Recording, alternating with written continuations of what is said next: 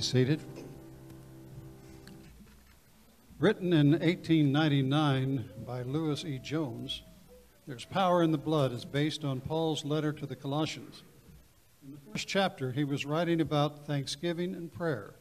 In verses 13 to 15, we read, "For he has rescued us from the dominion of darkness and brought us into the kingdom of the Son he loves, in whom we have redemption, the forgiveness of sins."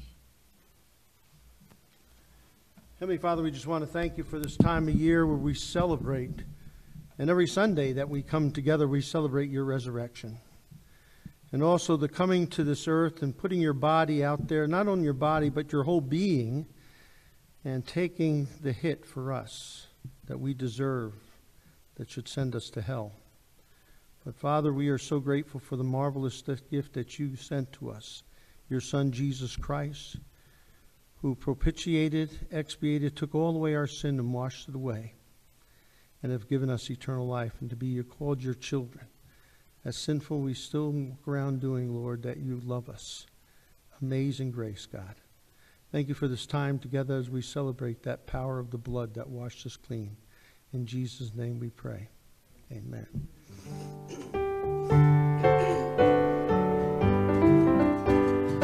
Would you be free from the burden of sin? There's power in the blood, power in the blood. Would you for evil the victory win? There's wonderful power in the blood. There is power, power, wonder-working power in the blood of the Lamb. There is power, power, wonder-working power in the precious blood of the Lamb. Would you do service for Jesus your King? There's power in the blood, power in the blood. Would you live daily His praises to sing? There's wonderful power in the blood. There is power, power, wonder-working power in the blood of the Lamb. There is power, power, wonder-working power in the precious blood of the Lamb.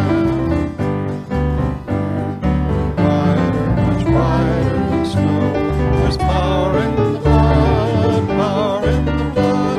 Sin stains are lost in its life-giving flow. There's wonderful power in the blood. There is power, power, wonder-working power in the blood of the Lamb.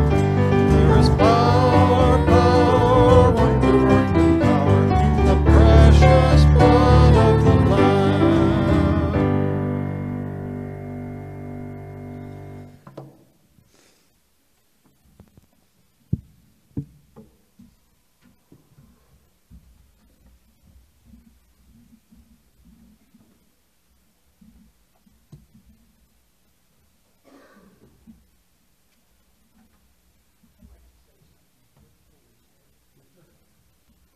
Well, first of all, good morning to everyone. And we'd like to say thank you on behalf of the consistory and Pastor Dave for all of you in helping us move forward in our journey to do the RCA. And without you, it wouldn't be possible. We had a majority vote to do so, and we're so grateful. And we're saying a dear thank you to you all for standing with us and believing in God. Thank you. Last Saturday was a very big day in which they finally did release us. We have some legal papers to deal with and other things to do. But and just so grateful that God was gracious to let us go and move to a denomination that we feel more aligned with theologically, and that we can truly express who we are and feel proud to be part of. This has been a long journey. It's been a disappointing journey with some of my friends, but it's been a wonderful journey to know that we've made it through and God has been good and He's carried us on. So now is the time to start working towards the advancement of God's kingdom. Let's come to the Lord in prayer. Heavenly Father, we just give you thanks and praise for being such a gracious God and for giving us the brothers and sisters in Christ here and throughout the world that we can share our desire to advance the kingdom of Jesus Christ. I pray, Lord God, if there's anybody in this room today that does not know you, that today they will not leave this place without knowing you personally and as a good friend, as the one who took on our sin and guilt and washed away all our sin. We thank you, God, for the privilege that we have, that we know for certain because of what Jesus Christ did and what he promised, and as we believe in him and his words, that we have that wonderful joy of eternal life and that we have no fear of death. And we thank you also, too, for the privilege that we have to live life to its fullest and experience it with great joy because you're by our side and we're not alone. And today, especially, Lord, as we take communion, remind us of all these wonderful things that you've done for us and for the wonderful blessings of life and food and clothing and happiness, air conditioning and heat. All those things, Lord, that we take so for granted and yet many don't have. We thank you, God.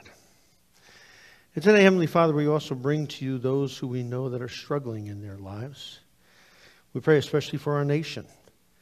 It's very troubled, Lord.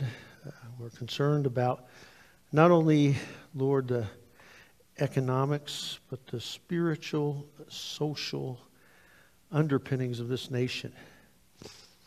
I pray, Father God, that you'll give us wisdom in this church to address that in our area and to be able to stand firm and help encourage people to see the value of knowing you and what you've given to us. We give you praise too, Lord, for those men and women who continue to battle for us, who put their lives on the line over in foreign lands to protect us and to protect our democracy, but also here in this land too, that protect us in our communities from ill will and hurt. Keep them safe. Today, Lord, I want to pray especially for also those in our church that are not able to get out here, for Bill, for Evelyn, for Lucille, for Karen, for Kay, for Joyce. Lord, I thank you, Lord, for your love for them and their watching over them and for the kind people in this congregation that reach out to them. We pray also, too, for those, Lord, that are going to be undergoing health issues right now. I think of our sister Judy, who's going to be getting surgery on her foot. I pray for James, who had stents checked out and they all worked out. I think of my brother Sam and his eyes. Continue to heal them. I pray also, too, for Doug and the struggles he's having right now. I thank you, Lord, for Todd, who collapsed at the Y but was brought back to life and had 2 surgeries this week. Lord, we just give you praise and we pray for his healing. We pray for his wife also, who's battling cancer. We pray also for Mark Dops. I pray for his cancer, for Samantha. For these folks, Lord, as they battle in their own journey, Lord, that they feel your presence and you send your healing to them. We also want to pray, Lord, for those who are struggling with addiction. I pray especially for Ryan and for Jordan and for David and for Eric and Ricky and Mitch. These who are under the grip and are struggling immensely and can't get out. That they would look to you, Jesus, the source and strength. I pray also too, Lord, for all of our lives, our grandchildren, our children, our friends. Lord, we pray that we can have a special influence on their lives and that we can show them the truth through the way we live and what we say, and they can find peace in their hearts. I pray for a little girl who's still recovering from jumping off a building in my brother's school. I pray for her and for not only the healing of her body, but of her heart. I pray also, too, Lord, for another young man who fell off a balcony at K-State, Lord, for his healing. And Lord, there's other people that we know that are going through some difficulties in their life right now. As we lift them up by name, Lord, you know who they are. Lord, hear our prayers.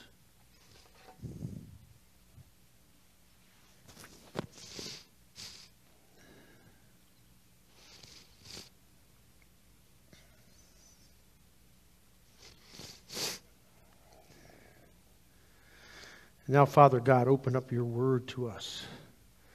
Help us to hear what we need to hear, to understand what we need to understand, and that your Holy Spirit teaches us and help us to be open to His Spirit's movement in our hearts. And it's through you, Jesus, I pray this boldly. Amen. Newsweek magazine published an article by Elisa Miller. And the title of it is, "We Are All Hindus Now." And this was right off the heels of President Obama at the time saying that Americans are no longer Christians. And the evaluation had been done in 2008 that 76% still claimed to be Christians, which was the lowest it's ever been. And back in 2021, about a year and a half ago, it has dropped to 63% of people who claim it is the lowest in American history. Now, America is not Hindu, it's not Muslim, it's not Jewish. We're finding, though, folks, is that there are Americans who claim to be Christians are Hindus in this sense, and this was her main part of her article, is that we've climbed the mountaintop and we've created the smorgasbord like Hindus do, that they have many gods. And they grab what they want from different gods and put it in their life, because it's not a matter whether it's true or not. What's important to America today is whether it's practical and it works. And you see, here's the problem. That the words that Jesus said in John 14:6, "I am the way, the truth, and the life. No one comes to the Father but by me," is very exclusive. It's flat out darn exclusive. And the world has a trouble with that. Even Christians. 65% of Christians agree that religions lead people to eternal life, but they believe that all religions do that. When Jesus says, "I'm the only way." 37% of white evangelicals claim that. Most people in America today believe that they're spiritual, but they're not religious. And you see, this whole idea is about orthodoxy. Orthodoxy means right belief. And in America, it's what works. Well, if it gives me peace for me to go to Catholic Mass, but then I can go to yoga classes and it gives me a little more strength, and then if I can go to a Buddhist retreat, it all works together for the good. But that's not what Jesus says. He says that our belief is not some divine cafeteria where we can pick and choose what we want. It's very exclusive. There is no other leader in the history of mankind that came to earth, claimed to die for mankind, to forgive the sins by giving His blood on the cross, experiencing the wrath of God on the cross, and then coming back to life again. That is why the Apostles' Creed holds out the very strong teaching that Jesus Christ came to this world incarnately through a virgin, so that He was sinless and was able to conquer all sin. And so He was born of a Virgin Mary, and that He suffered in this life. He experienced the pains of life like you and I have. And then He died. He was buried. And then on the third day he rose again according to the Scriptures and gave us eternal life. No other religion has ever done that. No other religious leader has ever done that. Only Jesus Christ. And the scary thing for me is, as I go out into the streets and I meet people, their biggest concern is not with what's going to happen to me in the end, is what's going to make me happy now. Now, are we all Hindus? I hope not. I hope not in this room. But you want to ask yourself some good, interesting questions. I was reading, and this one fellow said, ask your congregation that in 20 seconds, can they name the 10 Commandments?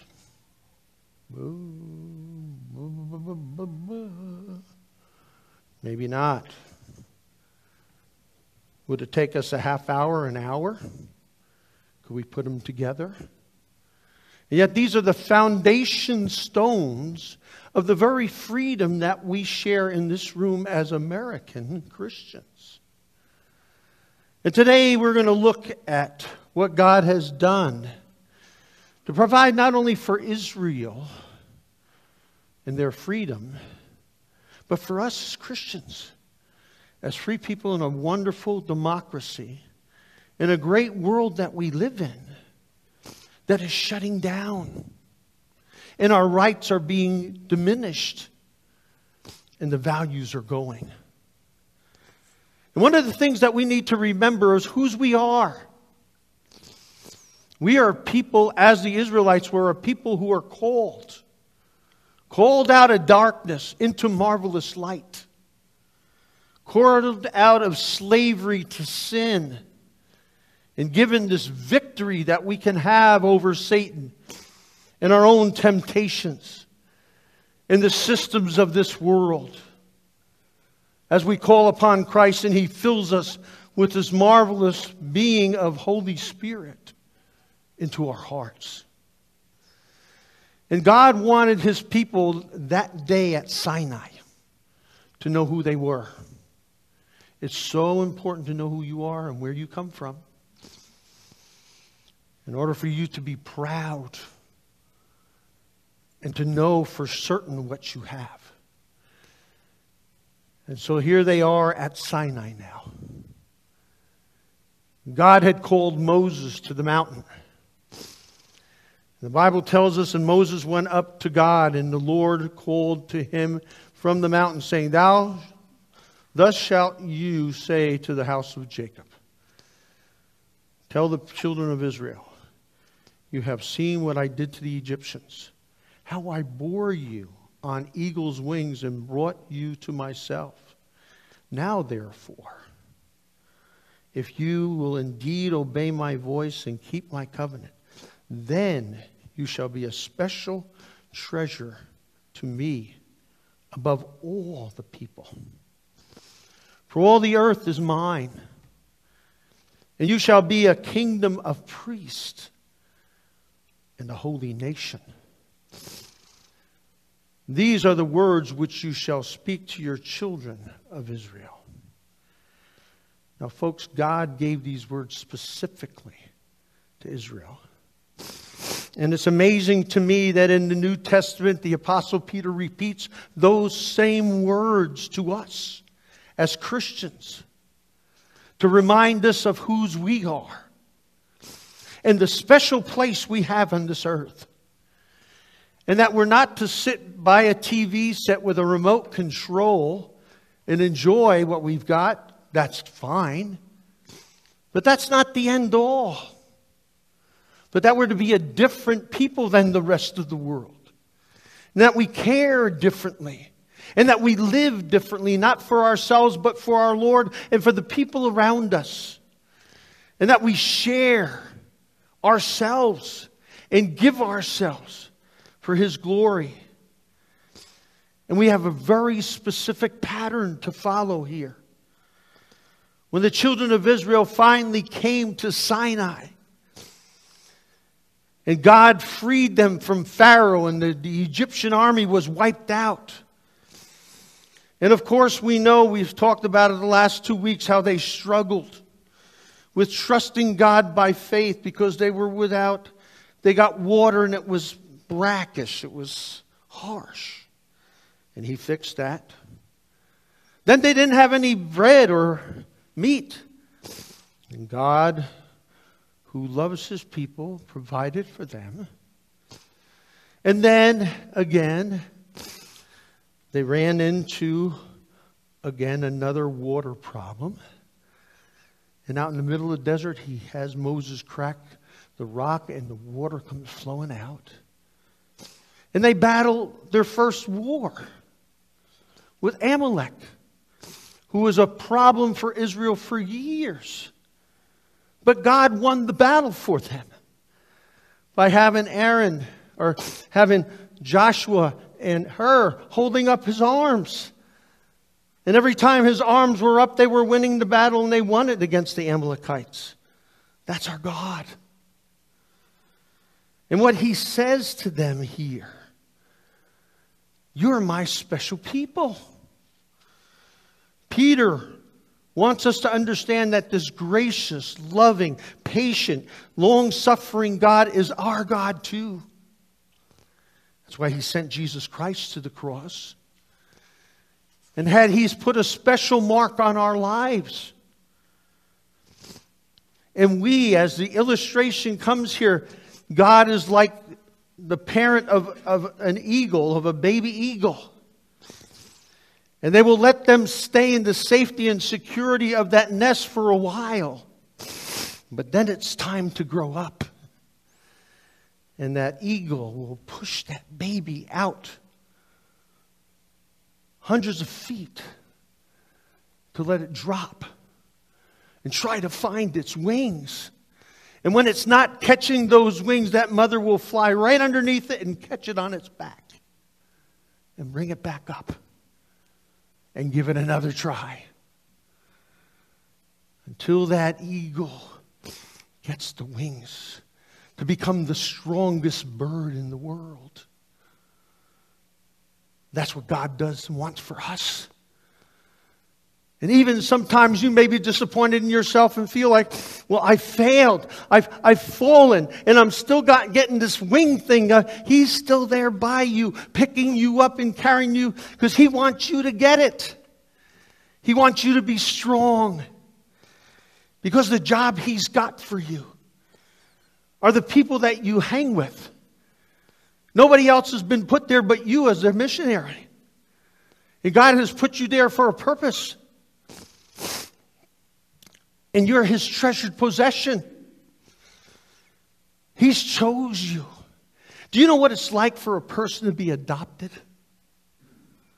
What an adopted child's like? They have not been wanted by anybody. In fact, their parents pushed them away. But when you're adopted, we had a set of twins who, in fact, I still see one of the gal's husbands who's dying right now. And she shared with me one time, here they were, two little girls, frail, twins. And their mother didn't want them.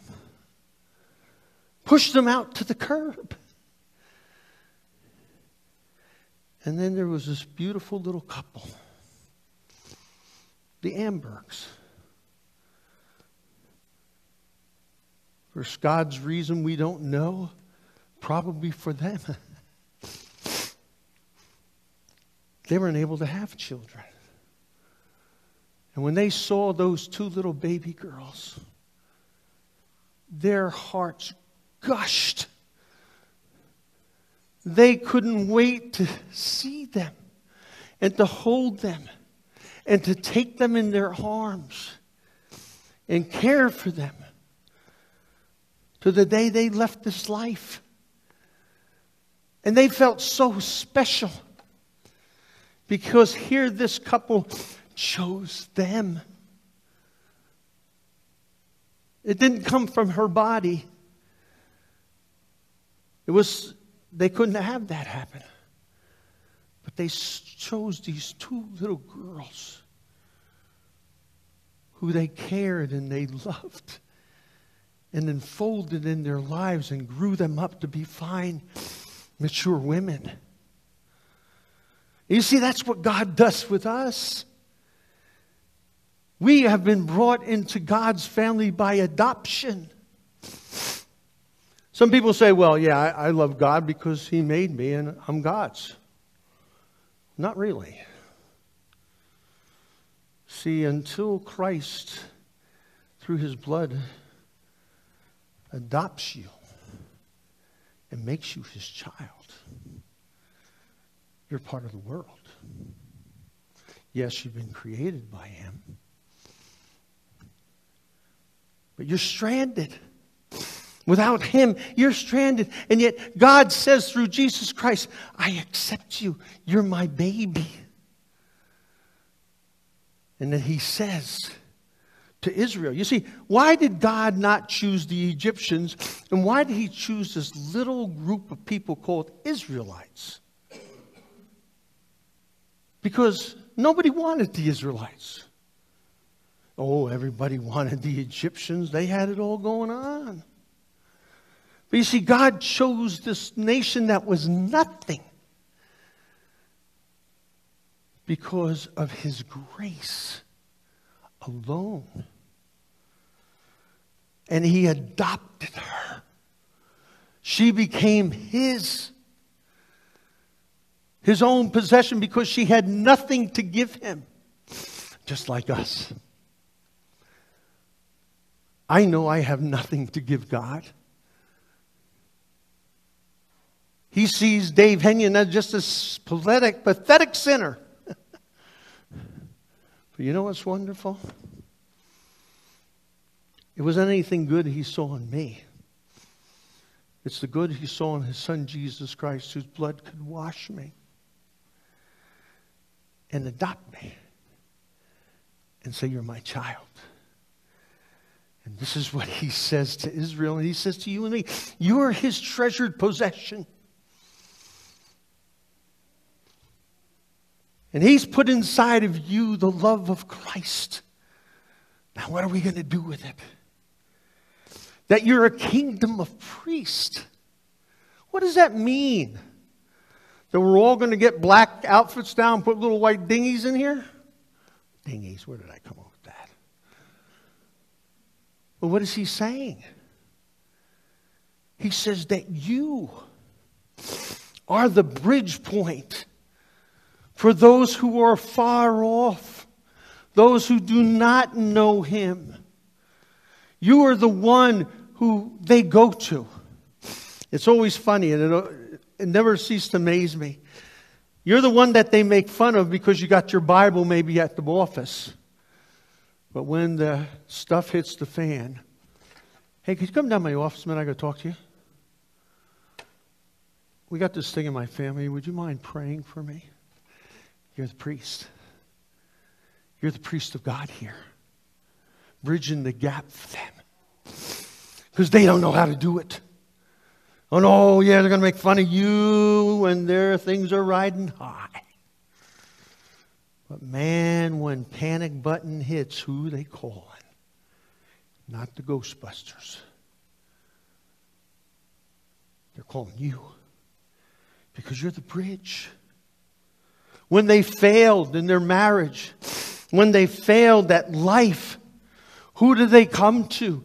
I hope they see that in you, because that's what we're called to be. We're the priest.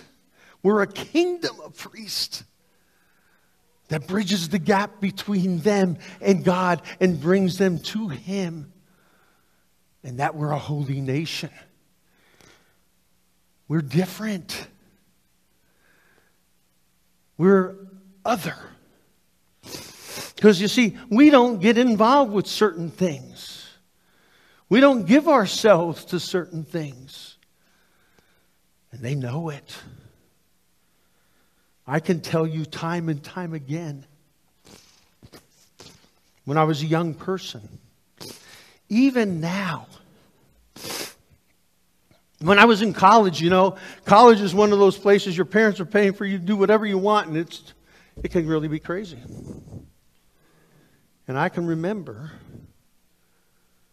friends, guys who was even with fellow Christian athletes. Oh, Dave, why don't you just have one drink? Why? Because they were feeling guilty. And I was trying to show them that we are wholly other. We don't get sloppy drunk. We don't act like the fool. In fact, my roommate and I he was a very strong believer also. And what basically happened is we became the bouncers at all the parties.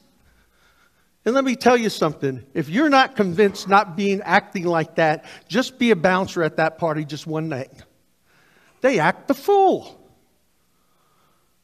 And then you got to take them to the emergency room because they got this big wad on their head. And they have no idea how it happened. Even though there's a little bit of concrete in there from the floor. Because they've acted the fool. And we're holy. We're different. And that they see that difference in our lives. They see the way we handle our marriages. They see the way we handle our children. They see the way we live our lives. They see the way we work. Oh, why are you working so hard? I'll never forget, my dad was in the union, the IBEW union. And his company went on strike. And he was given a job with the union. And his shop steward called him in his office the first day. What are you doing? He says, I'm doing my job. You told me what to do. He says, that's not how we work. We told you in this building that we're building that you got to go around and look and make sure you can find the light bulb that's burned out. Okay. And then get a ladder and put it up and then go back and get the light bulb and bring it and screw it and then take the one you screwed out and take it back. Then you go take the ladder back to the regular station.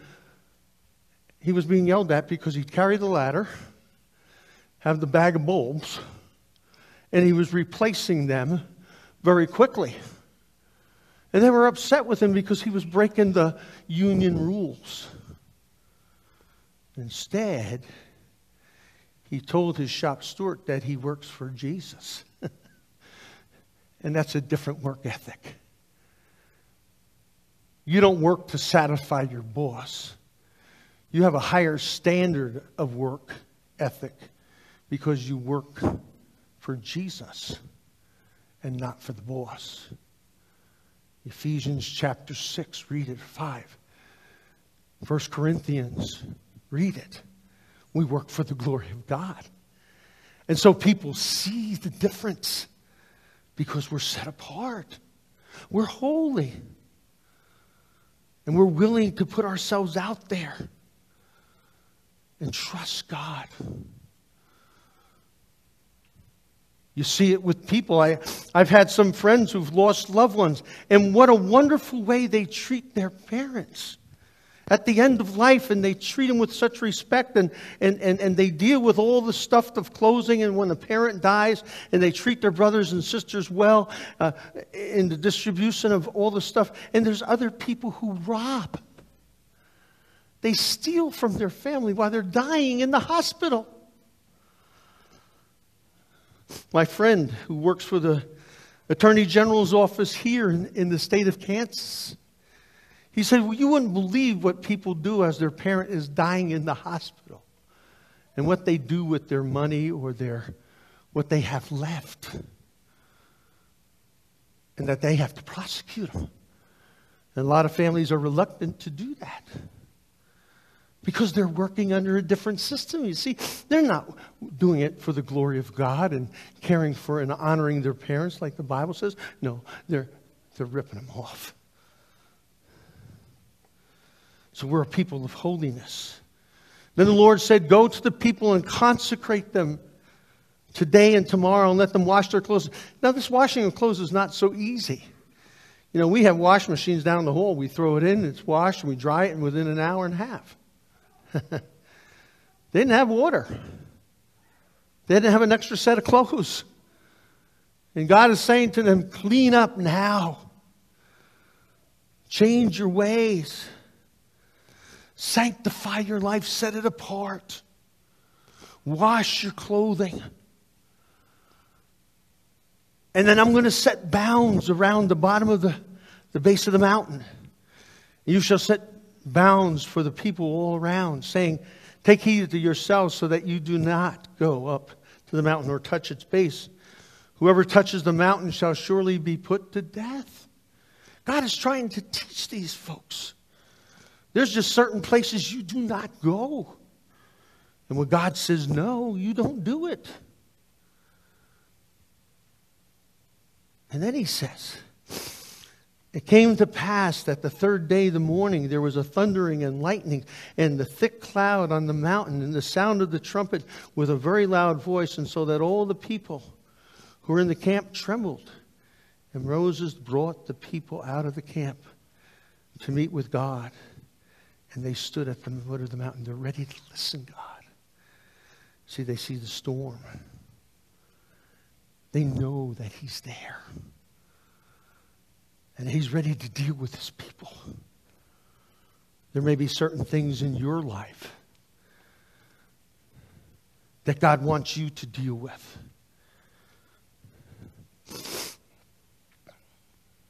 And you want to know God more in one way, but then again, you don't want to know him if it's something that you've got to do to change. Oh, it's easy when we're enthusiastic. And we're excited to get close to the mountain, to meet with God. But then when we hear what he has to say, it's pretty hurtful. That means for us to change. And that we have to be set apart. And we have to deal with stuff inside of us. But you see, this is the beauty of it. God puts us in those places, just like the children of Israel, because he loves us.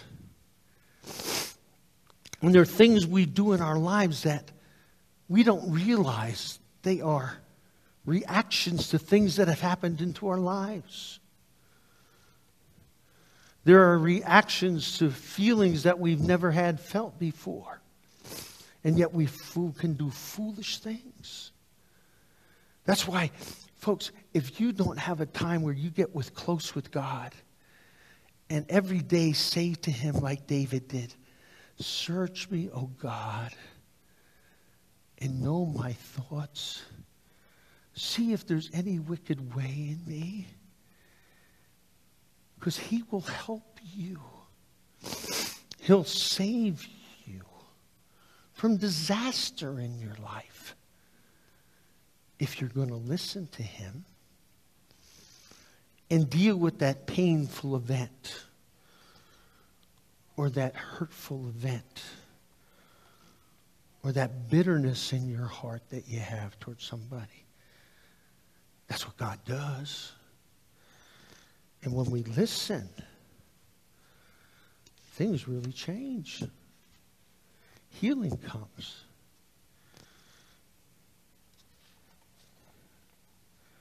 I was reading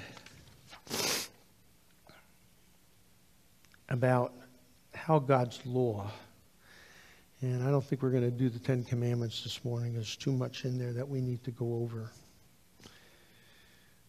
That's why God gave us the 10 Commandments. They're not the 10 suggestions. They're not the 10 ways to have a successful and happy life. It's the 10 Commandments to walk in his ways and to live for him. And what happens is when we try to sidestep them, when we try to walk around them or do our own thing, and we try to ignore what he's saying, we have problems. And yet God blesses the children of Israel and says, you follow these, You're going to see things, wonderful things happen when you do it my way.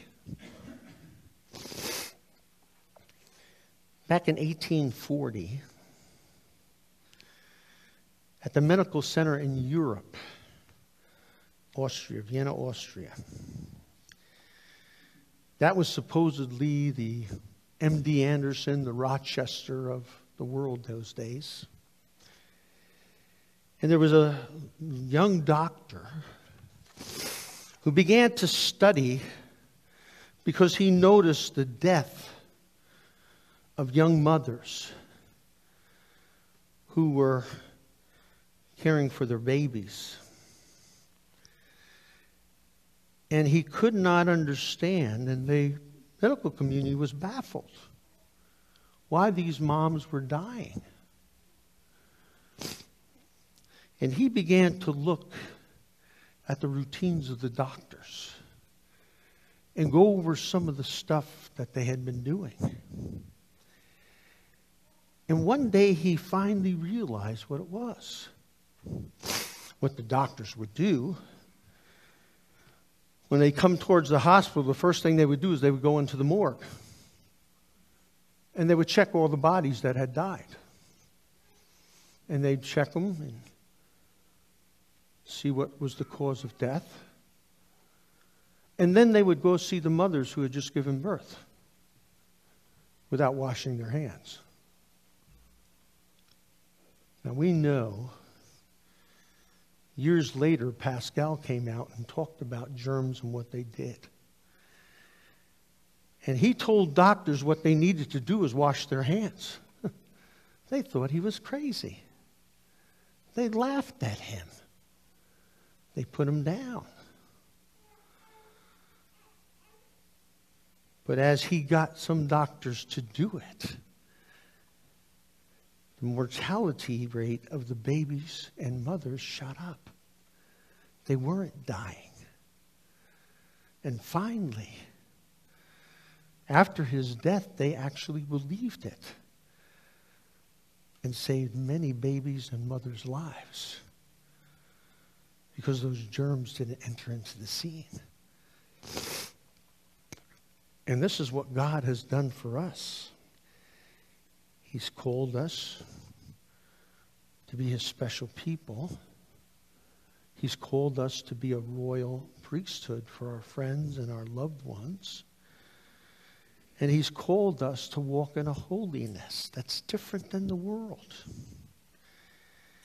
And that makes a huge difference, not only to the world, but here today. And I want to encourage you. One of your assignments is this week is to talk to some of your friends about what they know about the Ten Commandments. What they know about their rights.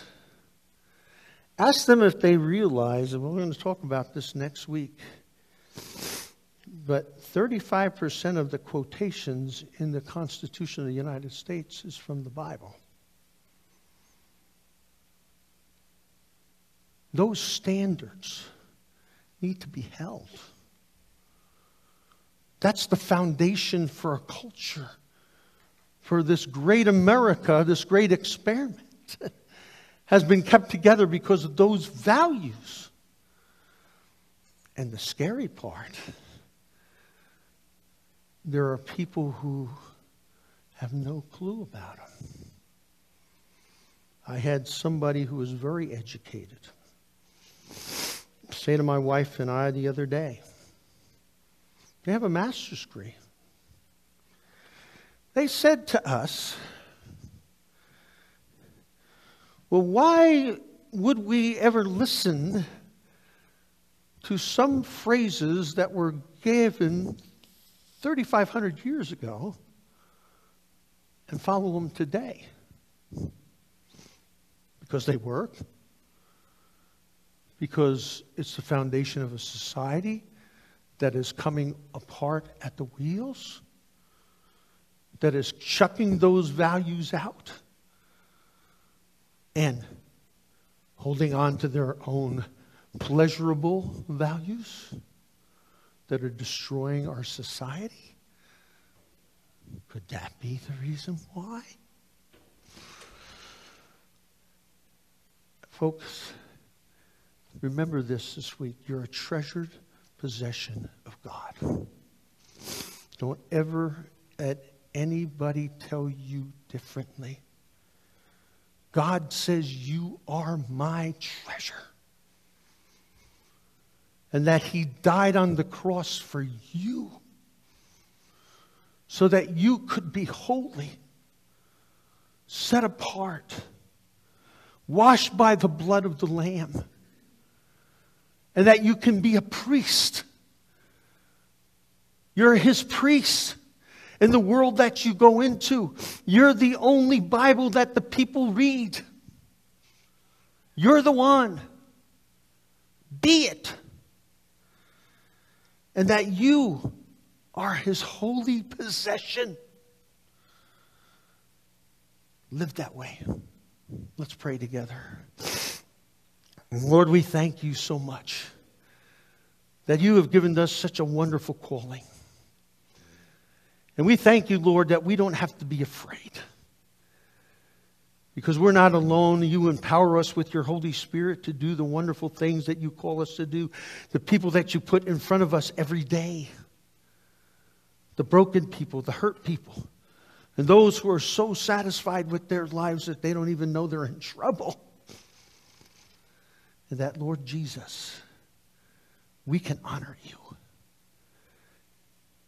And that we can show them the glory of God through the way we act, the way we treat others, and the way we love them. Jesus, give us the strength. In your name we pray. Amen. At this time we're going to receive the Lord's Supper. It's been given to us so that we remember what Jesus has done for us. That we have communion with Christ every day. He's with us all the way. And that we have a sure hope when life is taken.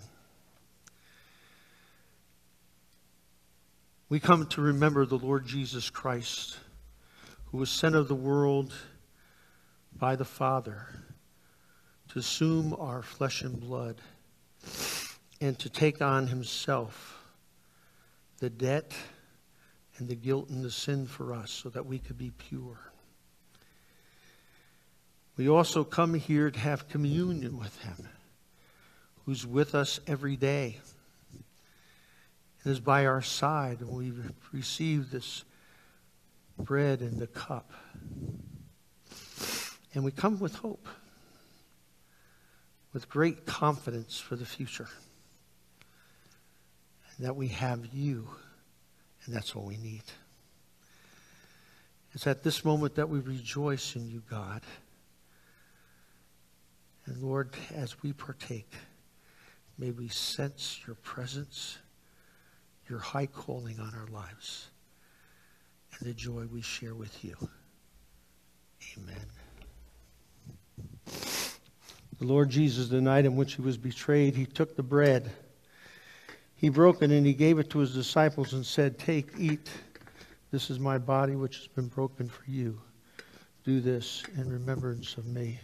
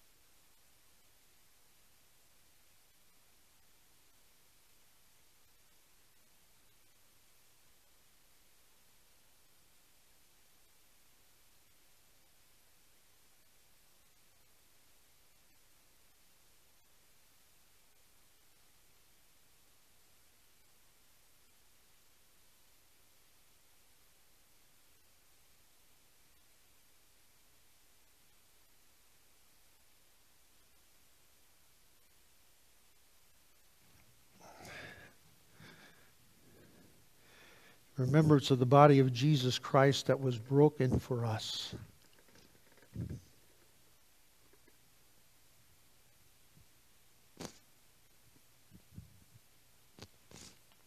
Amen. Also, the cup which he supped was the communion of the blood of Christ that was spilled on our behalf to wash away our sins and free us from our guilt.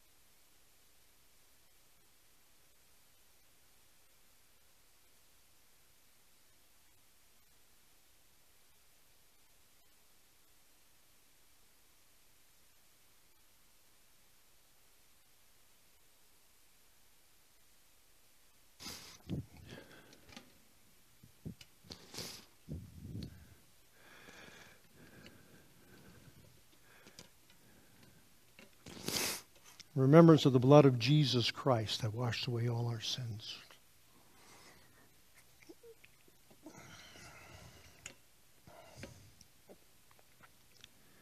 Lord, it's been good to be here with our brothers and sisters in Christ, and to partake in this wonderful ceremony of what you did for us, and how we are made to be your children. We love you, God. And we know that's only possible because you loved us first. And we thank you for that. And through Christ we pray this all. Amen. Please rise for the benediction.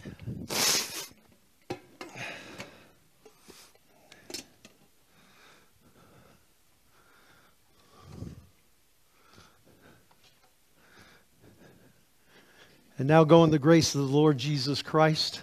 The love of God, your Father, and the fellowship of the Holy Spirit empower you today and forever. Amen. Turn your eyes upon Jesus. Look full in his wonderful face, and the things of earth will grow strangely dim in the light of his glory.